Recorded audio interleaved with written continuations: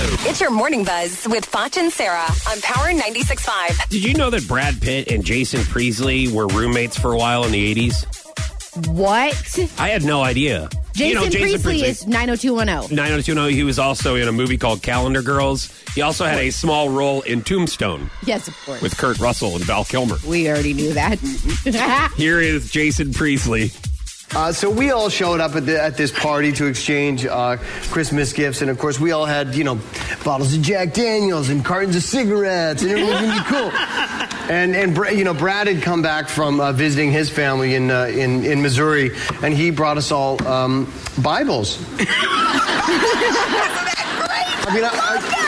I heard your names were in them. Yeah, our names were embossed. I mean, they were really nice. Oh. I've still got mine. It's at home on my bookshelf. All right, that's nice. Oh, my God. I just fell even more in love with him. He's so sweet. Jason Priestley? No, Brad Pitt. Brad Pitt. I got you. That's my guy. We're best friends. Speaking of Brad Pitt, his ex. So this, let me tell you something. This is one of the stupidest stories I've ever read. They are trying to say that Jennifer Aniston is dating a multi-billionaire that she met through a high-end dating service. So it says she's been on some dates with this guy whose identity is a sworn secret for now. It's early days, but she's smitten and she's telling friends there's potential for something long-term.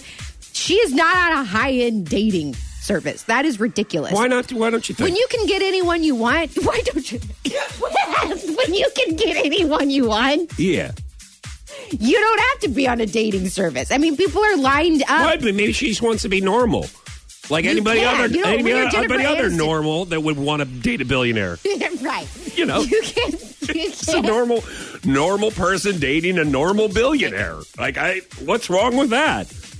Right. Apparently, you've been on the wrong apps. You need to find what's this high-end app I need to be on? Maybe at least the millionaire app. Can we at least find that for you? That was your Morning Buzz with Foch and Sarah on Power 96.5.